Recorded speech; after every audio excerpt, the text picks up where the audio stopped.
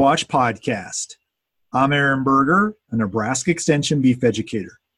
For today's Beef Watch podcast, we will be discussing an article that Nebraska Extension educator Sydney O'Daniel wrote for the April issue of the Beef Watch newsletter titled Considerations for Successful Estrus Synchronization Programs. Thanks for joining me today, Sydney. Hi.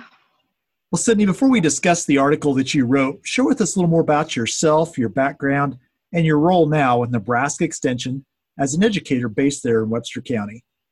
I'm originally from Nebraska. I grew up on the eastern half of the state. Family, we raised and showed horses, but I attended Texas A&M, where I received my bachelor's degree in animal science and agronomy, and then I went on to complete my master's degree in physiology of reproduction in beef cattle. I conducted my research under Dr. Ron Randall and Dr. Thomas Welsh at the Overton Research and Extension Center. And I began working for Nebraska Extension in July of 2019 as a beef systems educator. Sydney, the focus of the article that you wrote was on things that producers should consider and remember as they plan for the upcoming breeding season, specifically thinking about estrus synchronization. Now, there are a lot of factors that can impact the success of an estrus synchronization program and also pregnancy rates, ranging anywhere from time of breeding, the nutrition program we have. But let's first start with nutrition and think about the interaction between nutrition and reproduction. What are some key things that producers should think about and remember as they think about where their cow's at right now and getting them ready for the breeding season? Right. So nutrition and reproduction are two physiological systems that are very tightly linked together. So I think it's important for producers to know and to begin thinking well ahead of the calving season where their cows are at with their body condition scores. UNL, we recommend that cows should calve at a body condition score of 5, and heifers are recommended to calve at a body condition score of 6. But we don't recommend feeding females to a body condition score of 7 or more before calving. It's not always economical, but keeping them in a good condition prior to calving, prior to when their maintenance requirements are really going to increase, will help them shorten their postpartum interval and rebreed back quicker. So, Sydney, one of the things you talked about was the importance of cow body condition score. Give us a little perspective on the importance of nutrition as we think about cows calving and that time frame between calving and through the breeding season. What are some things that producers should pay attention to and understand as they think about nutrition during that critical time? I guess it's important to note that cow and heifers' energy and protein requirements increase dramatically through late gestation to about 60 days post-calving. So either keeping them on a good maintenance diet, or for thinner cows, keeping them on an increasing plane of nutrition and gaining weight will help them rebreed and keep their postpartum interval within that 12-month calving interval.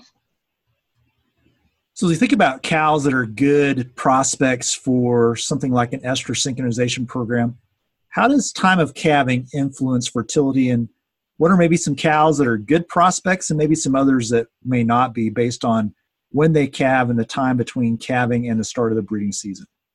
Cows that are good candidates for estrus synchronization protocols are the ones that are going to calve in the first 21 to 30 days of the calving season. Cows that calve late in the calving season, or specifically in the last 20 to 30 days of the calving season, are pretty unlikely to respond to estrus synchronization protocols.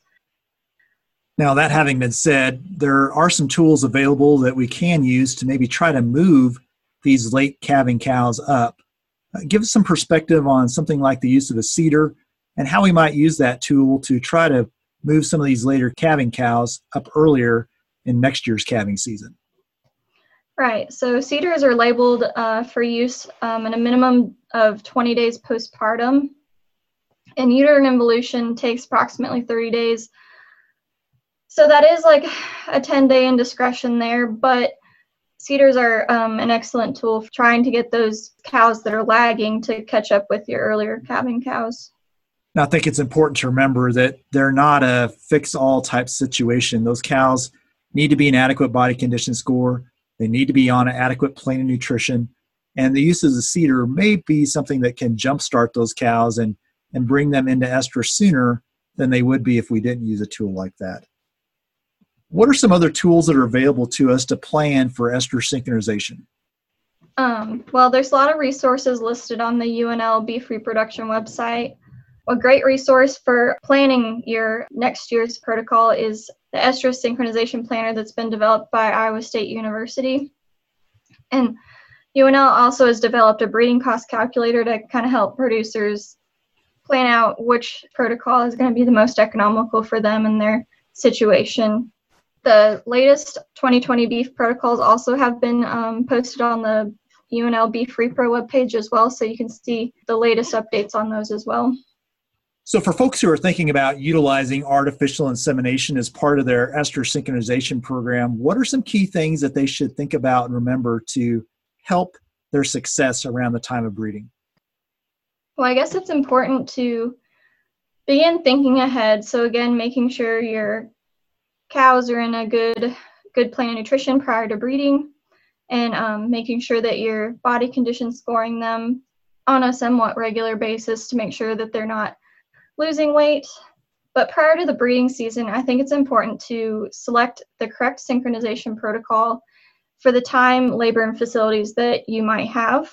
Some protocols are a little bit more intensive than others, and some are going to require a little bit more labor than others. So making sure that you have the right one picked out can help you tremendously. And then also having a plan for record keeping. So using one of those tools I previously mentioned can really help, as well as just planning your own record keeping for your herd. And also making sure that you have skilled labor.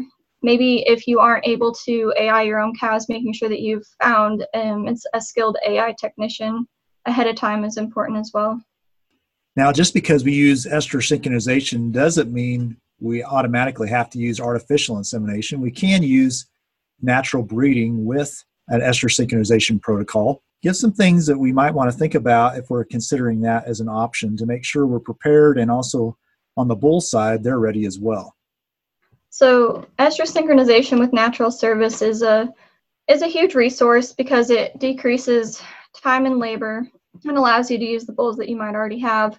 And it's important to note that bulls are just as important as the cows. So it's also important for them to be in a good body condition score prior to the breeding season. UNL recommends evaluating them 90 days ahead of time so that if you need to put some more condition on them, you have time to. It's expected that bulls will lose 1 to 2 body condition scores during the breeding season just from the extra activity they have going on. So making sure that they're in about a 5 or 6 body condition score will allow them to lose a little weight and still be active. There's also been some research that's found that bulls that are in a body condition score of 4 or 7 have reduced semen quality compared to those in a 5 or 6. So avoiding, excessively thin or excessively fat bulls is important. Just like your cows, health is important too. Working with your vet to schedule a breeding soundness exam 60 days before the breeding season can help you identify bulls with low fertility or other physical issues that might prevent them from breeding cows or having the conception rates that you're expecting. A lot of people think that if you're going to use an estrus synchronization protocol that your bull to cow ratio might change, but a young bull with adequate libido should still have the same bull to cow ratio of 1 to 25 and a younger yearling bull 1 to 15. Another tip, if you're going to use a natural service, is maybe using a smaller breeding pasture to help decrease the amount of traveling your bulls have to do, and making sure that your multi-sire groups have already had a pecking order established before turnout, since there will be a little bit more activity than just plain natural service without synchronization. Sydney, what are some other things that people should consider or think about as they plan for the upcoming breeding season? So there are a few other things to consider. Cow age is one thing. First calf heifers take approximately 20 days longer than mature cows to resume estrus, so maybe staggering your heifers from your cows to make sure that your heifers don't fall too far behind is important. Also, reproductive efficiency does decrease a little bit with age in cattle, but more towards the extreme. So watching those older cows and making sure their conception rates are keeping up with the rest of the herd is important. Low stress facilities, again with estrus synchronization protocols, that's more times through the chute and more handling situations, so making sure that you have the facilities to manage that is important. There's also quite a bit of research on timing of annual vaccinations with synchronization drugs, and some studies have found that combination of routine vaccination and synchronization drugs can reduce the pregnancy rates and the efficiency of that synchronization. So making sure that you stagger those apart if necessary can help as well. And just making sure that you're using the correct protocol in general and you're using it properly. So making sure that you're looking up the 2020 beef protocols and following the timing recommended for each one can really save you a lot of trouble. And also, if you have any more questions, the Beef Reproduction Task Force website better explain a lot of the topics that I just went over. Well, thanks again for joining me today, Sydney. Thanks for having me. For more information on the article that was discussed in today's Beef Watch podcast, I'd encourage you to visit the beef.unl.edu website. At the website, you will be able to find this article, as well as links to resources discussed in today's podcast.